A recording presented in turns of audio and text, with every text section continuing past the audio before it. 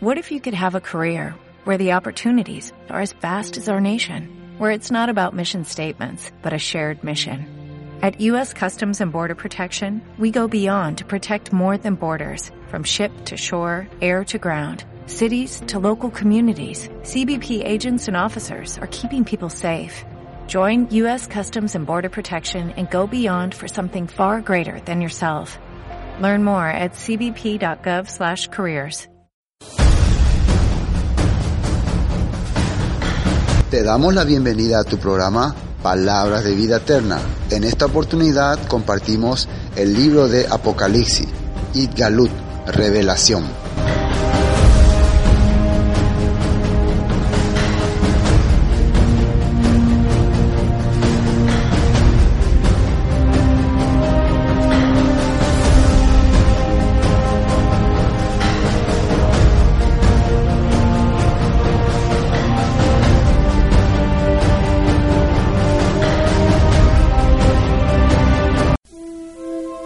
El Apocalipsis de San Juan.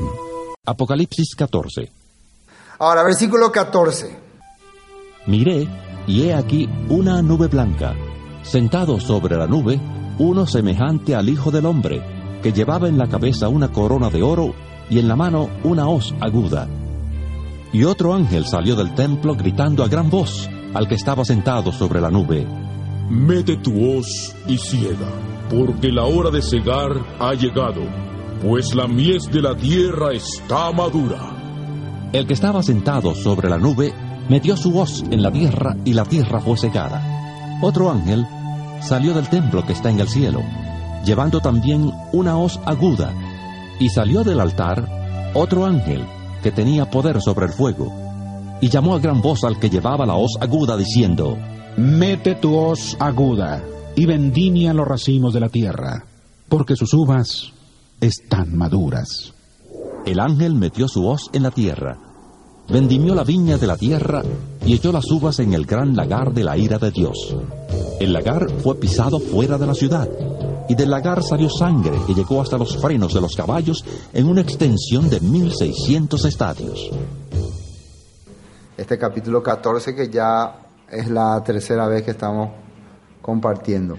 Y en la primera parte vimos el cántico de los 144,000, habíamos hablado acerca de los que fueron redimidos entre los de la tierra, los que habían servido al Señor con todo su corazón y iban detrás de Él en donde quiera que Él iba. El versículo 4 dice: estos son los que no se contaminaron con mujeres, pues son vírgenes. Estos son los que le siguen, los que siguen al Cordero por donde quiera que van. Estos fueron redimidos de entre los hombres como primicias para Dios y para el Cordero. Entonces, cuando dice primicia se refiere como el comienzo de un grupo de personas fieles a Dios. Tienen la característica de ser los que han vivido con total fidelidad. Ya habíamos tocado este tema en la primera y en la segunda un poquitito también. Después ya aparecía algo increíble. Después de que fueron ya recogidos los 144,000, los que estaban con el Cordero, los que tenían el sello del Cordero, aparece: vi volar por el medio del cielo, el versículo 6, otro ángel que tenía el evangelio eterno para predicarlo a los moradores de la tierra. Y se nos había dicho siempre, como había repetido la pasada, que los ángeles no pueden predicar el evangelio. Así nosotros creíamos siempre, ¿no? No, el evangelio solo pueden predicar los hombres, las personas. Si no hay quien predique el evangelio, entonces estamos todos muertos. Pero aquí, ¿quiénes van a predicar el evangelio? Un ángel, dice, va a salir y va a anunciar. Como última advertencia, ya vemos que los redimidos, estos 144,000 fueron los que estuvieron anunciando el mensaje, la palabra de Dios, durante el tiempo de la gran tribulación. Pero ahora ellos ya están recogidos en un lugar, en el monte de Sión, dice, donde están preparados para gobernar. Pero antes hay una última advertencia para las naciones. Todavía las naciones están rebeldes, ¿no? Todavía están duros su corazón. Aunque se han manifestado muchas señales, muchas manifestaciones de Dios, el hombre duro y no cambia cela y corazón. Entonces veíamos que la vez pasada, ¿qué era este evangelio eterno, no? Habíamos usado 1 hora con 25 minutos para explicar eso, así que ahora ya sería demasiado volver a explicar de qué se trataba, ¿no? Dónde todos los detalles que tenía. Pero para hacer una recopilación rápida, ¿qué era el evangelio? La palabra evangelio era en hebreo, besorá, en griego, evangelio, ¿no? Y en español, buenas noticias, buenas nuevas. Entonces, para el pueblo de Israel, ¿qué eran las buenas nuevas? La promesa de una tierra, porque se le dio a Abraham la promesa de una tierra. La promesa de un reino, se le dio a David la promesa de un reino. Y la promesa de eternidad. Se completa el evangelio con la promesa de la eternidad. Si te quedas con la promesa de una tierra o con la promesa de un reino, pero no tenés la promesa de la eternidad, entonces es como que no le da valor, no le da fuerza a esas promesas. Porque la idea de que Abraham haya recibido la promesa de que en su simiente serían benditas todas las naciones, y la idea de que David haya recibido la promesa de que su linaje sería rey para siempre, era de que ellos iban a poder contemplar eso. John, si alguien te da una promesa es porque la alegría y la felicidad para tu vida, la buena nueva sería que vos vas a poder contemplar eso. Pero si no te va a alcanzar la vida para contemplar eso, entonces como que no es tan buena nueva. Tal vez te alegra al saber que tu descendencia va a vivir bien, pero en tu caso te va a dejar como con melancolía. Por eso se completa la buena nueva con ¿qué cosa? La eternidad. La promesa de que un día, a pesar de que yo tenga que dejar este cuerpo físico, este cuerpo mortal, Dios me va a volver a dar la vida para poder contemplar todas estas promesas. Esa es la verdadera besora, la verdadera buenas nuevas. Entonces, en eso basa el evangelio. Entonces, toda la Biblia se desarrolla en esos 3 puntos. Tierra prometida, reino y eternidad. Y vimos nosotros que Abraham ya recibió esas 3 promesas. Abraham recibió la promesa de la tierra. Abraham, cuando ofreció a su hijo en holocausto, él recibió la promesa de que ahí se levantaría un reino. Y Abraham también recibió la promesa de que vería la nueva ciudad de Jerusalén, la ciudad celestial, la ciudad cuyo fundamento y arquitecto es Dios. Entonces nuestro padre Abraham ya vio esas promesas. Amén. Bueno, por eso el que tiene la fe de Abraham, el que tiene la fe en Yeshua es linaje de Abraham y tiene estas promesas. Un poco más. En el capítulo 1 de Gálatas, Pablo había de que había un falso evangelio.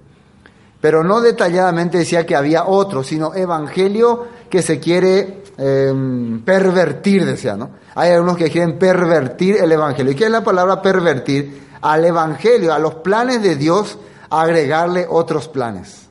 A lo que Dios ya estableció, vos le metés otra vez tus ideas, tus planes. No, la verdad es que hay un rapto o un arrebatamiento y nos vamos a las nubes y otras cosas, ¿no?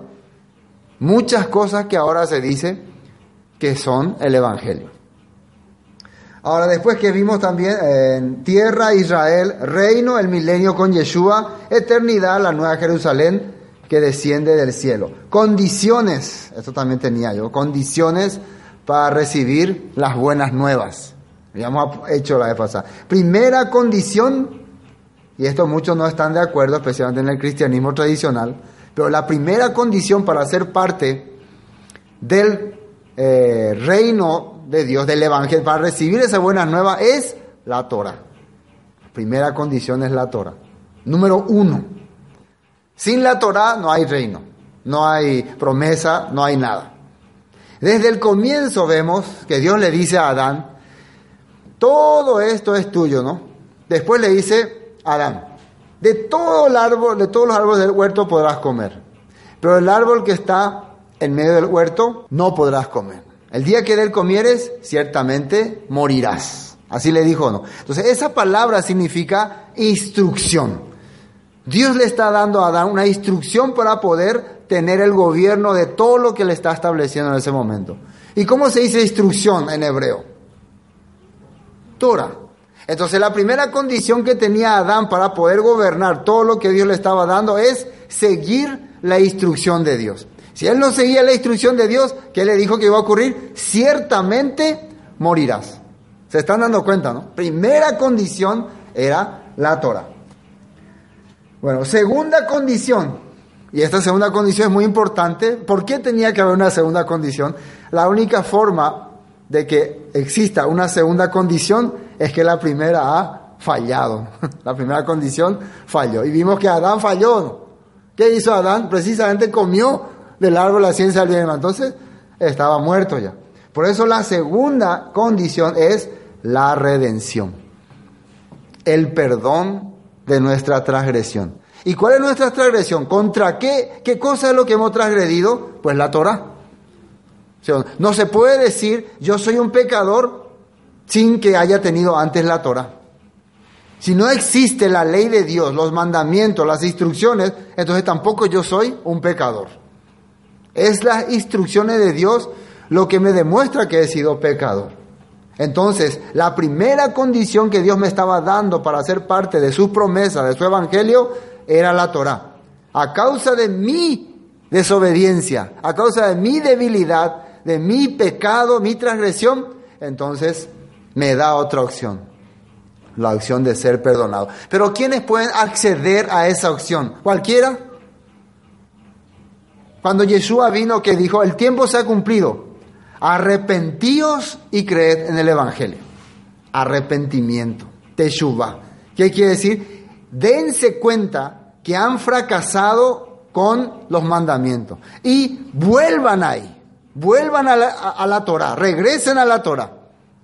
Así le había dicho. Entonces, en ese momento no le estaba predicando que él iba a morir por sus pecados. Pero la lógica le decía que ellos tenían que entender. ¿Cuál lógica? Porque la palabra hablaba de que en el pasado, en el futuro, vendría alguien que iba a cargar todos nuestros pecados, todas nuestras transgresiones. Así hablaba la palabra. Entonces, cuando él le decía que el tiempo se ha cumplido, precisamente le estaba diciendo el tiempo de que sus pecados sean redimidos, sean cubiertos, ha llegado. El Mesías que les va a rescatar. Amén. Pero había una tercera condición. Primero la redención. Recuerden, la persona que no se arrepiente, que no tiene remordimiento, dolor y sufrimiento por haber transgredido la palabra y no quiere regresar a la Torah, entonces puede ser que a morir Yeshua le haya redimido, pero no le funciona en su vida. ¿Me entienden? No vale. Porque ahí se han quedado muchos. La mayoría del cristianismo se ha quedado en que Yeshua nos redimió. Y ahí se quedó. Pero ¿con qué propósito? ¿Cuál es el objetivo? ¿Cuál es el plan? ¿Para qué me redimió? ¿Simplemente para que yo diga soy redimido? No. Para que se cumpla el primer propósito otra vez. El propósito de un reino, de una tierra, un reino y una eternidad. Esos tres propósitos se tienen que cumplir. Esos son el evangelio. Entonces, si Él me ha redimido, es para que yo siga caminando en el plan suyo, para que siga avanzando en el plan que Él estableció al principio. Por eso, la tercera condición para que yo pueda cumplir ese plan es la resurrección. La resurrección. Yo tengo que resucitar para poder ser parte de la tierra, del reino y de la eternidad en los últimos tiempos. Y en Apocalipsis dice, bienaventurados los que son partes de la primera resurrección. Estarán con el Mesías y reinarán con él 1000 años. Así habla. Entonces la resurrección es muy importante. Ahora, ¿quiénes son los que van a resucitar? Según la Escritura, según el mismo Yeshua, ¿quiénes son los que van a resucitar? Los que hicieron lo bueno, dice. Saldrán a resurrección de vida. Él dice así o no. Entonces, ¿y los que hicieron lo malo? También saldrán resurrección, pero de condenación. Quiere decir que los que hicieron lo bueno, resurrección para recibir las promesas dadas por Él, el Evangelio. Y los que hicieron lo malo, resurrección, pero para ir al lado de fuego. Hasta aquí se entiende este pequeño resumen que estamos haciendo. Bueno, eso es lo que habíamos visto la vez pasada. También la caída de Babilonia. Otro ángel vino y dijo, ya cayó Babilonia. ¿Qué quiere decir? Uno está diciéndole las promesas que desde el principio se estaba dando y la gente para que crea, ¿no? En serio, y Dios nos está dando otra vez la chance de ser parte de ese pueblo, sí. Además, para reforzar, yo puedo decir así, ¿no? para que vean que ya Dios está preparando todo. Ese sistema que les estuvo controlando durante todo este tiempo ya cayó. Ya no tienen que preocuparse más. John, me recuerdo cuando, ¿cómo fue? Cuando cayó Irak, ¿no? Irak, Saddam Hussein. Ahí había una dictadura terrible. Entonces hubo una guerra con las Naciones Unidas contra Irak. Y había mucha gente que estaba en contra de ese gobierno, pero no podía hablar porque iban a ser ejecutados. Después de que cayó el gobierno, de que finalmente Saddam Hussein fue derrotado, entró el ejército a la ciudad, tomó todas las cosas, empezaron a salir muchísima gente a celebrar, muchos iraquíes, a celebrar. Y lo primero que empezaron a hacer, ¿qué creen que es? Destruir todas las imágenes de Saddam Hussein, su foto. Había una estatua enorme de Saddam Hussein, lo empezaron a tirar, a romper, propios iraquíes. Entonces se podía notar que durante muchos años ellos estaban viviendo en opresión. Ahora por fin podían ser libres. Entonces, podemos entender también, como última oportunidad se le está dando a la población, dándole otra vez el mensaje de buenas nuevas, para que vuelva al Padre, para que vuelva a los principios establecidos por Dios. Y también se le está diciendo, por si tienen miedo, ese sistema que les controlaba, que les manejaba, ya cayó. Así que ya no hay más, ¿cómo se puede decir? Excusa para regresar a la verdad. Ya no hay más excusa. Entonces, si ahora alguien se rehúsa a aceptar esa palabra, no va a ser más por culpa de Satanás ni por culpa de nada, sino porque en su propio corazón no quiere aceptar al Mesías, por su orgullo. Y si ese orgullo ha sido la característica de nuestra vida siempre, les aseguro que ese día va a ser igual.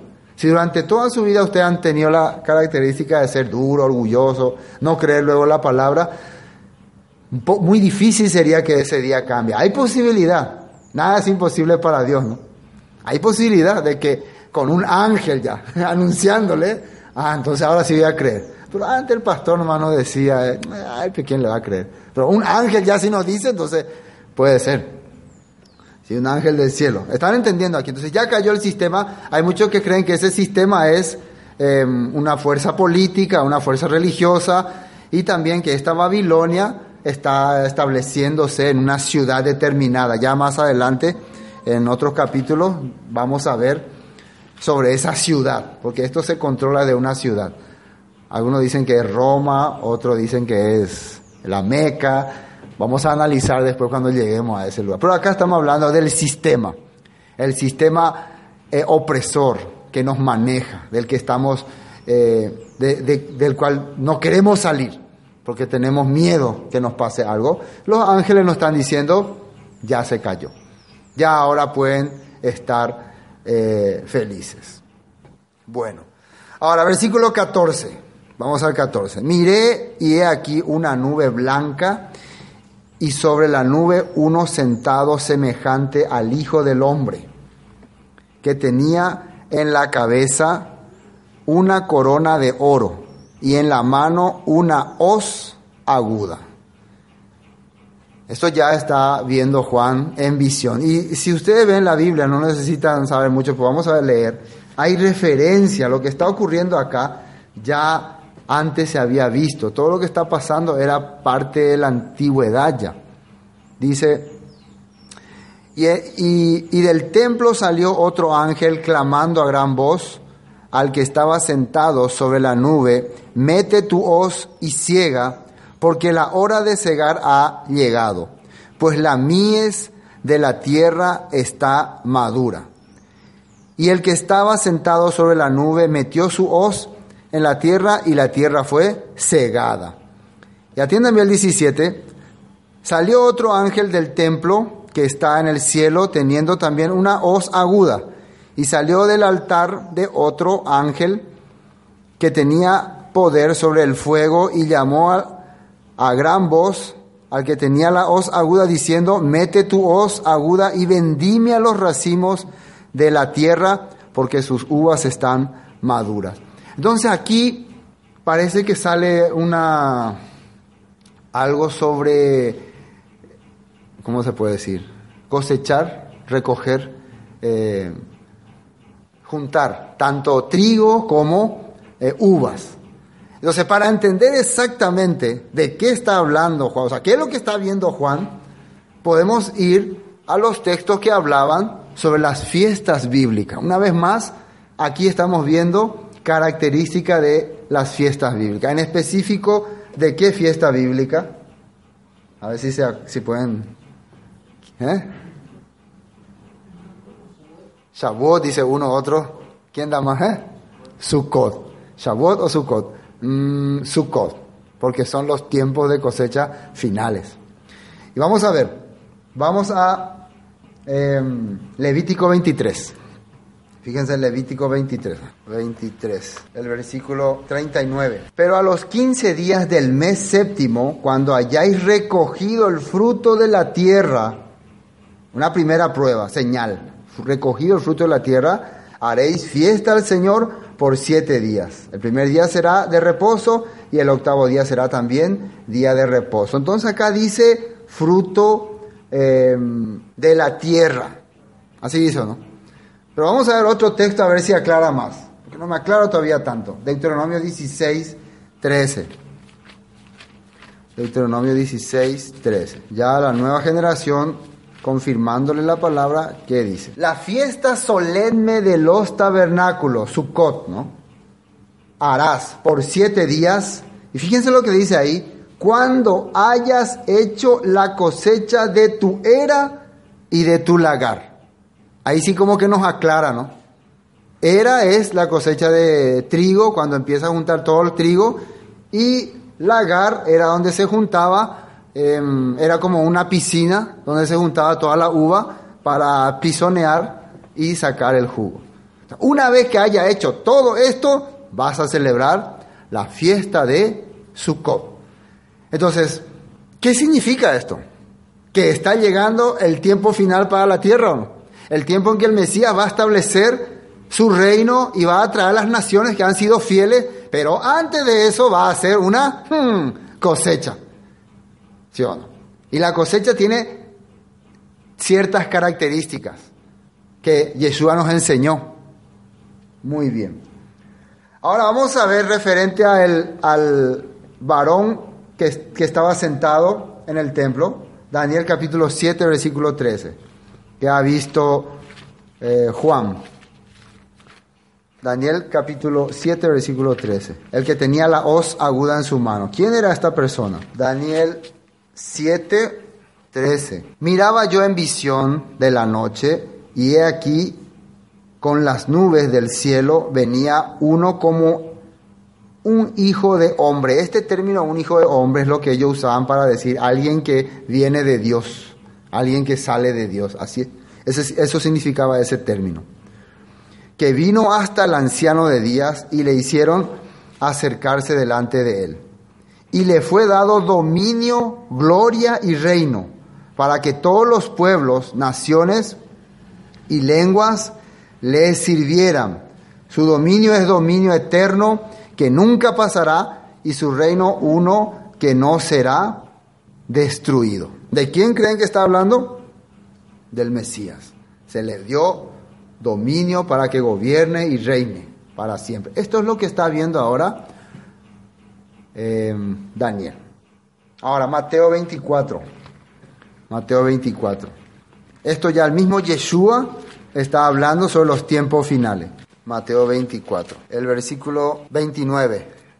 E inmediatamente después de la tribulación, esto es muy importante, después de la tribulación, por eso cuando ya haya ocurrido todas las cosas, cuando sea el tiempo final, aquellos días el sol se oscurecerá, la luna no hará su resplandor y las estrellas caerán del cielo y las potencias de los cielos serán conmovidas. Entonces aparecerá la señal del Hijo del Hombre en el cielo. Entonces lamentarán. Esto es muy importante que entendamos. Acá sale que algunos se van a lamentar. Todas las tribus de la tierra, y verán al Hijo del Hombre viniendo sobre las nubes del cielo con poder y gran gloria. Se le va a ver viniendo ya. ¿Para qué? Para establecer su poder, su reino ¿Y quiénes son los que van a lamentarse? Precisamente la gente que no le estaba esperando, o que no estaba pendiente, ¿no? O que le habían rechazado. Enviará sus ángeles, fíjense lo que dice el 31, enviará sus ángeles con gran voz de trompeta y juntará a sus escogidos de los cuatro vientos de un extremo del cielo hasta el otro. ¿De qué manera serían en ese tiempo final juntados los escogidos? Y el mismo Yeshua otra vez nos dio la respuesta a través de una parábola. Vamos a Mateo 13. A través de esta parábola el mismo Yeshua nos hizo entender de qué manera iban a ser reunidos sus escogidos. Mateo 13. Mateo 13 sale el versículo, 36, versículo 36, la explicación de la parábola de la cizaña. Yeshua le da una parábola a la multitud, primero a la multitud, le explica: un sembrador salió a sembrar y plantó buena semilla, pero por la noche vino un malvado y plantó trigo, y después se fue al tiempo pasando, creció el trigo, creció la cizaña, y qué desgracia. Y quisieron arrancar la cizaña, pero se le dijo: no, dejad nomás que crezcan juntos hasta el final de la siega. Cuando crezca al final de la siega, ahí sí vamos a recoger el trigo y la cizaña vamos a quemar. Así era la parábola, ¿no? Así le está contando. Y una vez que terminó, le dijo a la multitud: bueno, hasta aquí nomás, chau. Algunos se fueron. Qué lindo predicó, qué interesante estuvo. Pero no se quedaron con la respuesta final, ¿o no? Es como la mayoría de las personas, le gusta escuchar la palabra, le gusta aprender, pero no le gusta entender. No sé si me entienden. No le gusta ir más allá. Porque escuchar, por ejemplo, un culto, un Shabbat, una reunión, ¡ay, qué lindo estuvo! Fue muy interesante, pero entender implica ir más allá. Y muchas veces, al entender, como que aparecerían cosas que ya no me agrada o que no me gusta tanto, y por eso hasta acá nomás le damos límite a las cosas de Dios. Igual pasaba aquí. Hay mucha gente que se reunía para escuchar a Yeshua, pero hasta cierto punto no me quería escuchar, no quería ir más allá. Pero había otra gente que no se conformaba con lo que él decía. Quiero ir más allá, quiero entender más. Hasta aquí nomás hay algo más, y eso eran sus discípulos. Los discípulos de Yeshua eran muchos. Muchos eran. ¿Cuántos eran? ¿Y los seguidores? ¿Hasta cuánto logramos contabilizar los seguidores? ¿Sabían cuántos seguidores tenía Yeshua? 5,000 varones mayores de 20 años. ¿Sí o no? Eso es lo que se contabilizaba, 5,000 varones mayores de 20 años. Si a eso se le suma, supongamos que de esos 5,000, la mitad, 2,500 tengan esposas. Y sus esposas estén también ahí, la mitad, ¿no? Ya son 7,500, ¿no? Con sus esposas. Y si de esos 1,000 matrimonios tienen un hijo, solo entonces, ¿cuántos son? Ya me perdí. 7,000 y algo, ¿no? Si tienen un hijo, estamos haciendo lo mínimo posible. Y no sé qué más vendría. Si tienen nieto, si tienen un nieto, y si tienen nieto, entonces tiene también nuera. Y entonces no sabemos. Realmente algunos calculan que había más de 25,000 personas que le seguían a Yeshua. ¿Es mucho o no? Entonces, seguidores tenía él montón. ¿Por qué creen que muchos pensaban, él va a libertarnos, él va a hacer la revuelta, él va a destruir a los romanos? ¿Por qué muchos le seguían? Porque era una persona que atraía multitudes. Pero discípulos solo tenía 12. Eso es extraño, ¿no? Y el día que él murió en la cruz, solo estaba uno con él, Juan nomás. Entonces, ese día estaba solamente Juan, los otros volaron todos. Así la fidelidad de la gente, pesa y nada. Y por allá el aporte, a pescados, a pan, 25,000 personas ahí, güey. Está. Cuando iba ahí el aporte, vino allá, ojo, pan, último caso de peteín de más. Uno y te. Pablo también dijo lo mismo. Solo Lucas está conmigo, el resto me abandona. Un montón de seguidores tenía el apóstol Pablo, pero cuando la situación era difícil, no, yo no le conozco a él, no, ¿quién es Pablo? Ah, sí, me iba a escuchar su estudio, sí, era oyente, participante, pepente. Bueno, así estamos viendo acá. Bueno, ahora, ¿qué explicación da sobre esta parábola? Versículo 36, fíjense bien.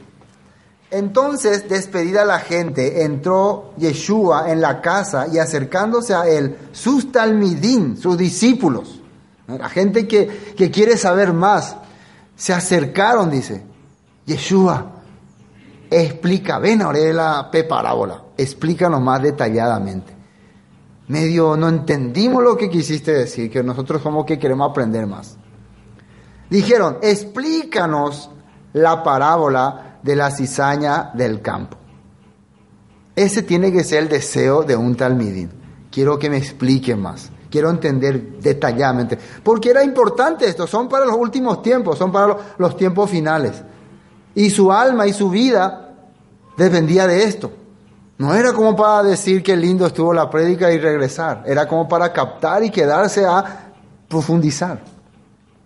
Respondiendo él les dijo, el que siembra la buena semilla es el Hijo del Hombre. Recuerden, Hijo del Hombre es el que vino de Dios, el que fue enviado por Dios.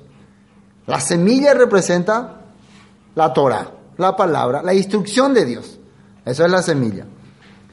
Dice, la semilla, el que siembra la buena semilla es el Hijo del Hombre. El campo es el mundo. El campo es el mundo. La buena semilla son los hijos del reino y la cizaña son los hijos del malo. ¿Hijos del malo? ¿Qué es eso? ¿El malo también tiene sus hijos?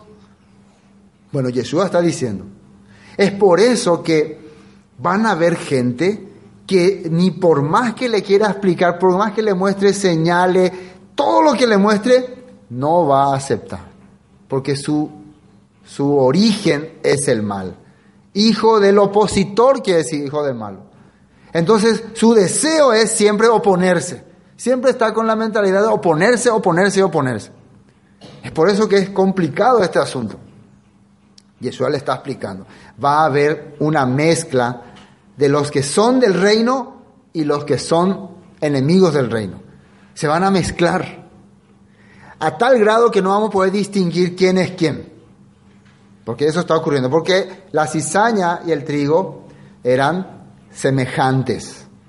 Solamente se nota la diferencia en los tiempos difíciles, en los tiempos finales, en los tiempos de siega. Ahí se nota la diferencia, porque el trigo va a manifestar fruto, pero la cizaña va a manifestar apariencia. Ya una vez vimos foto, ¿no? Creo que le mostré. La cizaña tiene también su plantita aparentemente cargado de trigo, pero está siempre parado. Pero el trigo, cuando va pasando el tiempo, cuando le crecen los frutos, como es pesado el fruto, cae así. No puede sostenerse. Y esa es una de las pruebas de que es trigo y de que el otro es cizaña. Están todos firmes. Entonces, ¿cuál va a ser la característica en los últimos finales? El cristiano altanero, orgulloso, sé cristiano. Yo creo en Cristo, Él me salvó. Y estoy orgulloso de ser cristiano. Esa es su característica. Sirvo a Dios, hago esto, leo la Biblia. La verdad no tiene ningún fruto espiritual en su vida, pero en su mente tiene una burbuja, un hueco que está creyendo que tiene frutos. Pero uno observa su vida, se va totalmente a lo contrario a la palabra. Entonces cuando trata de decirle, pero esta no es la vida correcta delante de Dios, se manifiesta, te ataca. Se llama cizaña. Siempre se opone a la verdad, se opone a la palabra, pero se siente muy trigo. Se siente trigo nada más. ¿Están entendiendo? Bueno, él está explicando esto. El enemigo que la sembró es el diablo. ¿Qué significa diablo? Opositor. La siega, aquí está, la siega es el fin del siglo. Ya le estaba hablando Yeshua de acá de lo que estamos viendo en Apocalipsis 14. La siega es el fin del siglo, los últimos tiempos. ¿Sí o no? La siega es el fin del siglo y los segadores son los ángeles. De manera que como se arranca la cizaña y se quema en el fuego, así será en el fin de este siglo. Se arranca la cizaña. ¿Cómo descubren los ángeles cuáles son las cizañas? Recuerden, porque están todos levantados. Entonces, ¿cómo pueden distinguir esos son cizañas? La hoz fácilmente puede cortar a la cizaña porque están todos parados. Les rebana ahí. No hay problema. Ya cayeron todos los que eran cizaña. ¿Y quién quedó? Quedó el trigo. Porque sus frutos le hacían ser humildes, ser sencillos, recibir solamente siempre la misericordia, siempre buscar la misericordia de Dios. Los frutos de un hombre justo no le hacen orgulloso, sino le hacen entender lo inútil que es. Hoy vimos, ¿no?, cuando estábamos viendo la batalla de Jefté, los de Efraín, después de que él ganó la batalla con Amón, eso está en Jueces, los de Efraín vinieron a declarar la guerra. ¿Por qué no le avisaste? ¿Por qué no nos avisaste para ir a pelear contigo? ¿Qué te crees vos? Así no. Entonces les dijo, yo les avisé. Cuando yo estaba en situación difícil, yo les dije, mi pueblo está sufriendo, voy a ir a pelear con ellos. Y ustedes hicieron la vista gorda. Yo les dije, voy a ir a pelear por mi pueblo. Pero, bueno, anda nomás. Ellos no le dijeron, porque cuando se trata de pelear, nadie quiere irse. Pero ellos, después de que vieron que Jefté ganó la guerra y se hizo rey o caudillo en Galad, ahí sí ya vienen a reclamarle. Cuando ya hay triunfo, cuando hay victoria, cuando hay poder, le reclaman. Pero no nos diste buena información, ¿no? Como no nos aclaraste, solamente nos dijiste que iba a pelear. Bueno, muchas personas quieren ser como tipo obligados a hacer algo. Jefté no le obligó a nadie. Recuerden que él estaba en Efraín de fugitivo. A los que conocen esa historia. Estaba de fugitivo. Entonces cuando él les dice, yo no fui a pelear, Dios me dio la victoria. Yo no peleé. Yo no hice nada. Dios me entregó a los amonitas. Y por la misericordia y gracia de Dios he triunfado. Entonces él no menciona su poder, su valentía. Fue obra de Dios. Esa fue la manera que él se presenta ante ellos. Y después los derrota también en su batalla. Bueno, continuemos. De manera que como se arranca la cizaña y se quema en el fuego, así será en el fin del siglo. Enviará el Hijo del Hombre a sus ángeles y recogerán de su reino a todos los que sirven de tropiezo y a los que hacen iniquidad. Esta es la característica de la cizaña o de la gente que sea opositor a la palabra. Dice que son, como dice ahí, tropiezo a los que sirven de tropiezo y hacen iniquidad. Primero, hay las personas que te quieren convencer de hacer lo contrario a lo que dice la Biblia. Puede ser que parezca un buen creyente, parezca un buen cristiano, pero cada momento te está hablando de hacer las cosas contrarias a lo que dice la Biblia. O te está diciendo que no es importante hacer lo que dice la Biblia. No es necesario. Escuché un comentario de que en Israel se estableció algunas iglesias evangélicas cristianas. Entonces muchos, se puede decir judíos, se convirtieron, o sea, le gustó la idea del Mesías, de Yeshua, y le gustó ir a la iglesia, alababan, todo estaba feliz. Pero cuando llegaron las festividades, los judíos como judíos, saben, celebran las festividades. Entonces sus nuevos pastores le dijeron, eso ya fue anulado, ya ustedes ya no necesitan más guardar la festividad. A judíos que están creyendo en Yeshua, están yendo a su iglesia, cantando las canciones normales, están haciéndose cristianos, pero las fiestas bíblicas ellos lo tienen en su sangre. Los pastores le están diciendo, si ustedes hacen esas cosas, están negando al Mesías. Y ahí tuvieron un pequeño conflicto. Porque ellos están creyendo en Yeshua, están creyendo que Él es el Mesías, creyeron todo lo que se les enseñó, pero ellos no podían aceptar que las fiestas bíblicas sean algo malo. Bueno, ahí tuvieron un pequeño debate. Después se hace una gran cena, se sirve alimento, ¿y qué creen que era el menú? En pleno Israel, ¿qué creen que era el menú? jamoncito, jamones, y no puede ser, eso ya era el colmo, ¿no? Entonces estos judíos conversos dicen, no, pero esto está bien, ustedes con nosotros nos vamos a comer. Ellos no le menosprecian a los de la misma congregación por comer, pero nosotros nos vamos a comer porque nosotros tenemos nuestras convicciones. Entonces nuevamente el pastor le dice, ustedes están entonces rechazando la obra de Cristo, rechazando la obra del Salvador, porque Él ya esto limpió todo. Y ahí se crea otro conflicto. En pleno Israel. Yo escuché este comentario. Entonces, estos judíos no les quedó otra que retirarse de la congregación. Lastimosamente nos sentíamos muy bien con ustedes, cantamos, nos gustó, para nosotros Yeshua o Jesucristo es nuestro Salvador, pero no podemos aceptar algunas cosas, ya es demasiado. Entonces empezaron a formar ahí otro grupo, y ahí empezó el problema. Entonces yo entiendo algo como esto es el que sirve de tropiezo, porque hay personas que quieren servir a Dios con todo su corazón, y vos le empezás a meter tradición o costumbre humana, pensamiento de hombre, para sacarle lo que Dios le dio por gracia, porque la gracia es, escúcheme bien, hacer las cosas que Dios dijo.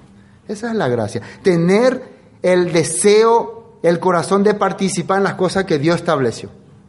Esa es la gracia. ¿Me entienden? Pero muchas personas ponen eso como atadura o tropiezo. Cuando nosotros celebramos la fiesta de Yom Teruah, la fiesta de Sukkot, para nosotros eso es una bendición, una gracia grande.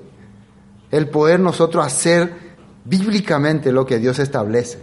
El poder compartir en la azúcar, con la familia, con los hijos, mostrarle a los vecinos, a las personas, ¿qué es esto? Esto es donde un día nuestro Salvador nació, esto es lo que el pueblo de Israel hacía, hablar de las cosas de la Biblia a través de estas acciones. ¿Cómo se le puede llamar a eso? Atadura, judaísmo, cosas.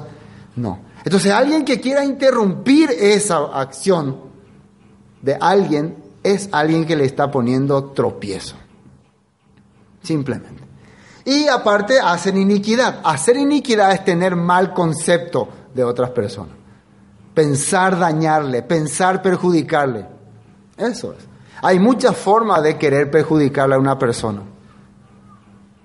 No voy a decir nomás todo porque por ahí coincide, entonces... para que no parezca coincidencia. Pero hay muchas formas. Tu actitud, tu manera de ser, tu manera de tratarle, tu manera de comportarte. Tal vez no le decís nada, no le retás, pero actúa de una forma diferente, entonces ya está teniendo iniquidad en tu corazón. Eso es según la Escritura. Entonces, estas personas sirven de tropiezo. Ustedes, por ejemplo, si ven que yo empiezo, por ejemplo, antes influía mucho en la antigua denominación de donde estábamos, influía mucho esta cosa. Cuando el líder, el pastor, no le agradaba más a alguien, un hermano, un miembro, le empezaba a ignorar, le empezaba a rechazar, le empezaba por ejemplo, le sacaba de su lugar o le daba el trabajo que hacía, le daba otro. Entonces las personas poco a poco empezaban a notar, este hermano está fallando. Entonces los hermanos mismos ya le empezaban a mirar mal también. Antes influía eso. De esa manera vos estás haciendo cosas inicuas. Cuando vos reaccionás ya mal con una persona, otras personas pueden observar cómo vos estás comportándose con esa persona y ya también piensan igual que vos. Aunque no hay razón. No hay razón.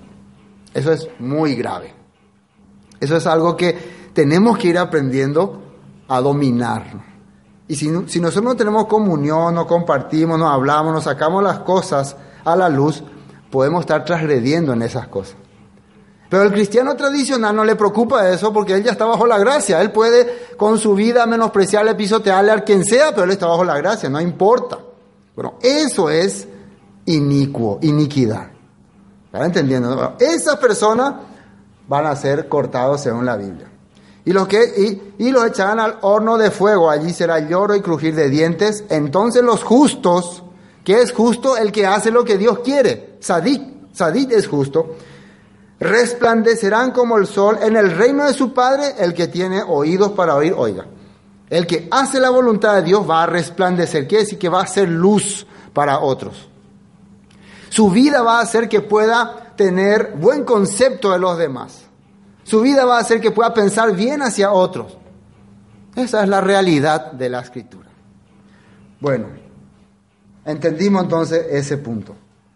Volviendo a Apocalipsis, queda un poco más. El versículo 17. Salió otro ángel del templo que está en el cielo, teniendo también una hoz aguda, y salió del altar otro ángel que tenía poder sobre el fuego, y llamó a gran voz al que tenía la hoz aguda, diciendo: Mete tu hoz aguda y vendimia los racimos de la tierra, porque sus uvas están maduras. Ahora se habla de la madurez de las uvas, que tienen que ser recogidas para tirar en el lagar y ser exprimidas. ¿Pero qué significa esto? ¿De qué lagar estamos hablando? Al principio, cuando Yeshua vino la primera vez, ¿quién fue, se puede decir, exprimido? ¿A quién le exprimieron? A él, ¿no? Él fue sacado de la ciudad, fue llevado allá lejos y fue molido, dice. Fue exprimido y se le derramó su sangre. ¿Para qué? Para que nosotros, los que merecíamos ser exprimidos, nosotros ser aplastados, fuéramos liberados. Entonces ahí Él hizo eso por nosotros, primera venida. Ahora la segunda venida, Él viene otra vez para ser exprimido, para ser molido, o es al revés ya. La segunda vez para que viene, ahora vengo a molir, así se dice, a exprimir. ¿Y a quiénes serían que le va a hacer esto? Precisamente a los que no han aceptado su primer sacrificio, a los que le han negado, a los que han rechazado su reino, sus promesas, su evangelio, todo lo que ha dicho hasta ahora. Bueno, ellos van a ser ahora exprimidos. ¿Y dónde? En el gran lagar. El gran lagar es un lugar específico fuera de la ciudad. Algunos dicen que es donde va a haber la gran batalla de Armagedón. Así, el gran lagar. Hay una distancia. Yo le envié un mapa a algunos en su WhatsApp, los que tienen WhatsApp. Ustedes observen después ese mapa. Entre Megiddo y Borsa, unos pueblos donde se van a reunir una gran nación para ir en contra de Jerusalén. Ahí va a salir el Mesías y los va... se van a juntar todo ahí, los va a exprimir. Pero vamos a ver qué dice la Biblia sobre este punto. Vamos a Isaías 63. Isaías 63. Todo esto se hace antes de la gran fiesta de Sukkot. Y tiene sentido porque en Sukkot, antes de Sukkot, viene Yom Teruah, que es el aviso final, ¿sí o no? El anuncio del gran juicio, después de unos 10 días de tribulación finales. Y después también viene el día de arrepentimiento, en que Dios le da la última chance a las personas, precisamente lo que estaban haciendo estos ángeles, ¿no? Dando el último aviso. Regresen, ya Babilonia ha caído, arrepiéntanse, ya es la hora, dándole otra vez la promesa. Pero a pesar de eso, habrá gente que seguirá siendo duro. Isaías 63:1, fíjense lo que dice: el día de la venganza del Señor. ¿Quién es este que viene de Edom?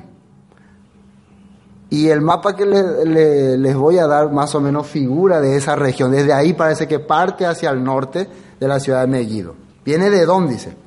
Edom, de Borsa, esa es la ciudad. Con vestidos rojos. Vestido rojo. ¿Por qué está rojo el vestido? Este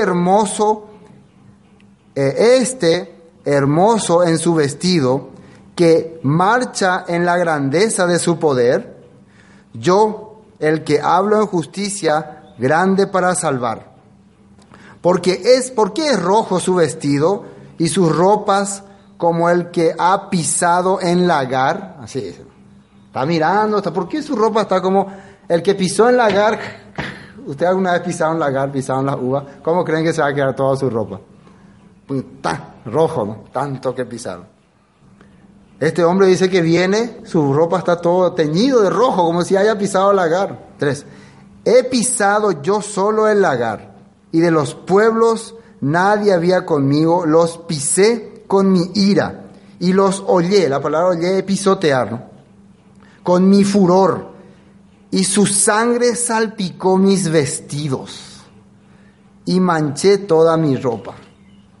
Porque el día de la venganza está en mí corazón, y el año de mis redimidos ha llegado. El año en que voy a redimir a mis pueblos, pero el día en que voy a vengarme de todos los que me insultaron. Miré y no había quien ayudara, y me maravillé que no hubiera quien sustentase, y me salvó mi brazo y me sostuvo mi ira. Y con mi ira hollé los pueblos, entiendan bien ahí, y los embriagué en mi furor, y derramé en la tierra su sangre. Así está escrito en Isaías. Yo soy el que hice. Por eso cuando la gente ve esto, dice, no, esto no puede ser, esto es un Dios sanguinario, terrible, ¿no? Yo me retiro, me voy de acá, no quiero más escuchar semejante cosa. Pero así está diciendo la Biblia, ¿no? Así está mencionando. Joel capítulo 3. Joel capítulo 3. Desde el versículo 9 vamos a leer. Joel capítulo 3. Proclamad esto entre las naciones. Proclamad, que es peñe, pe avisá, pere. Pejenduque pe gente cuera. Peimeba oparupi tetacuera. ¿Está bien? Escucha Israel. Dice, proclamad esto entre las naciones, proclamad guerra y despertad a los valientes. Acérquense, vengan todos los hombres de guerra, forjad espadas de vuestros asadones, lanza de vuestras hoces. Diga el débil, fuerte soy. Juntaos y venid naciones, todas las de alrededor, y congregaos, haz venir allí, oh Señor, a tus fuertes. Despiértense las naciones y suban al valle de Josafat, porque allí me sentaré para juzgar a las naciones de alrededor. Y miren lo que dice el 13, y el 13 como se ve complicado, yo he visto en mi versión popular que estaba más claro. Voy a leer también la versión popular, pero primero voy a leer en esta versión. Dice, echad la hoz, porque la mies está ya madura. Lo mismo que está saliendo en Apocalipsis, ¿no? Entonces estamos viendo que está hablando de una reunión para una batalla en un determinado lugar y sitio que la Biblia le llama lagar, ¿no? O piscina de pisotear uva, así se puede decir, ¿no? Ustedes pueden buscar qué es un lagar en su Google y van a ver, ahí le va a salir todo, una piscina donde se echaba la uva y... Bueno, ahí lo va a congregar, ahí lo va a reunir, y es esa región que les envié en el WhatsApp para darle el gran pisotón. Dice, echad la hoz porque la mies está ya madura, venid, descended porque el lagar está lleno. Ese lugar, ¿lleno de qué? Lleno de rebeldes. Lleno de personas que vamos contra Israel, vamos a destruir a ese falso Mesías. Lleno de esa persona, los últimos tiempos. Porque a pesar de que Babilonia ha caído, la mentalidad que ha infundido en la gente no cayó. Si ustedes recuerdan, al pueblo de Israel, cuando salió de Egipto, Faraón y su ejército perecieron en el Mar Rojo. Dios los liberó de Egipto.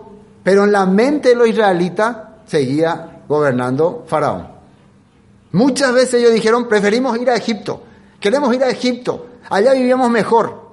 En los últimos tiempos la humanidad, aunque Babilonia ya cayó, la Biblia dice que ellos van a llorar. ¿Por qué caíste, Babilonia? ¿Sí o no? Se van a lamentar, dice. ¿Y a quién le van a culpar? Pues a Yeshua, por causa de Yeshua.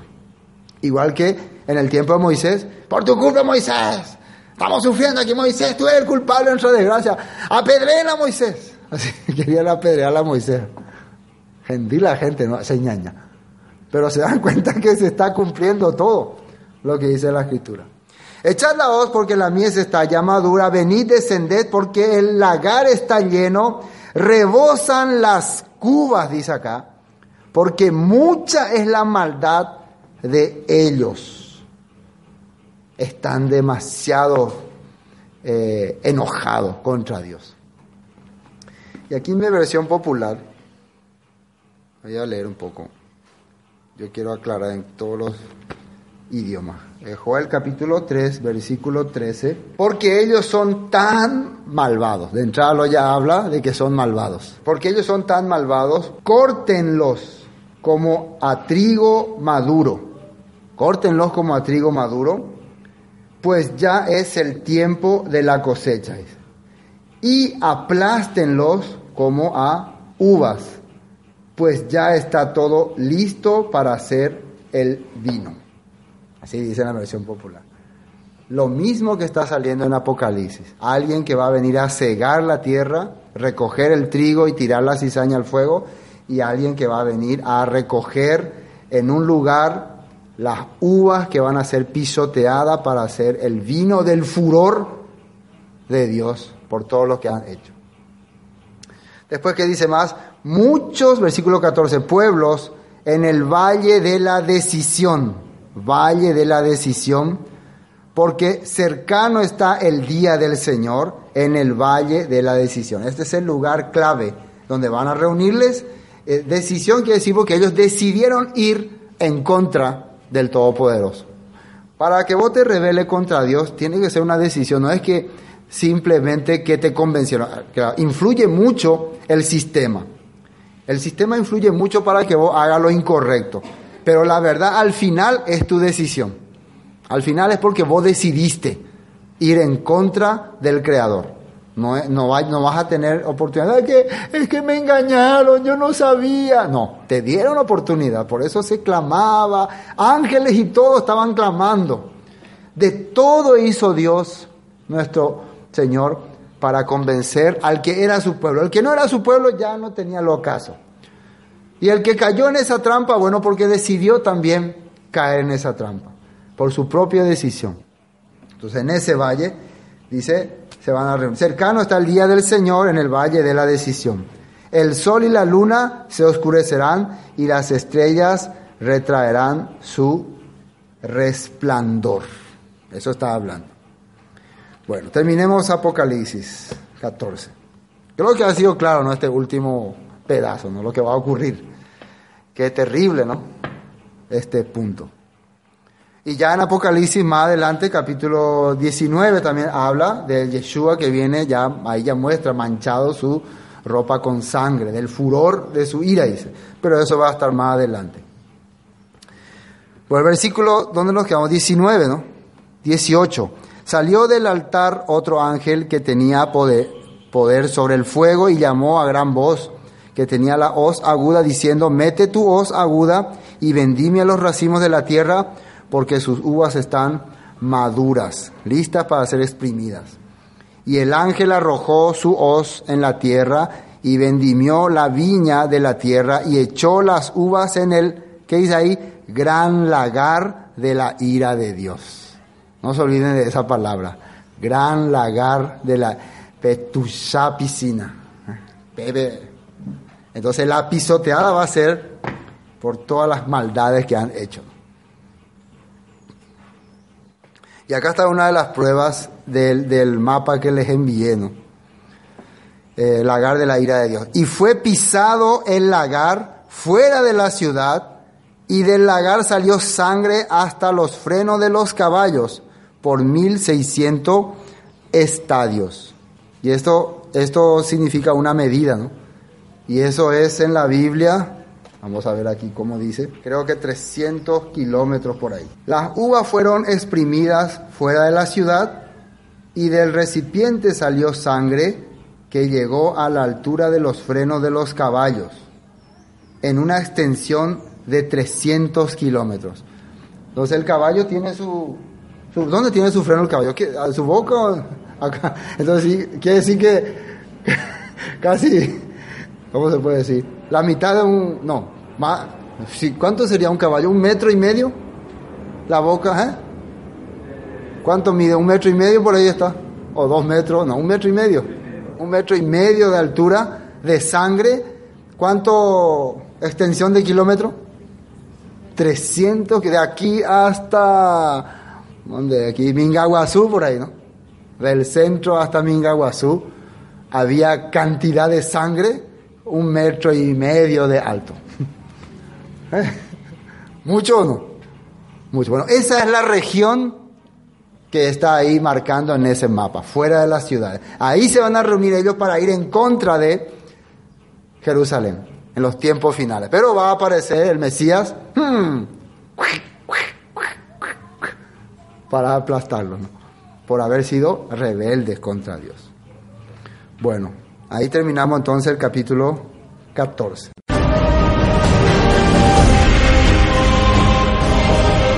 Esto fue Palabra de Vida Eterna, con el estudio del libro de Apocalipsis, Revelación. Para cualquier información, 0981 60 46 77. Bendiciones y hasta pronto.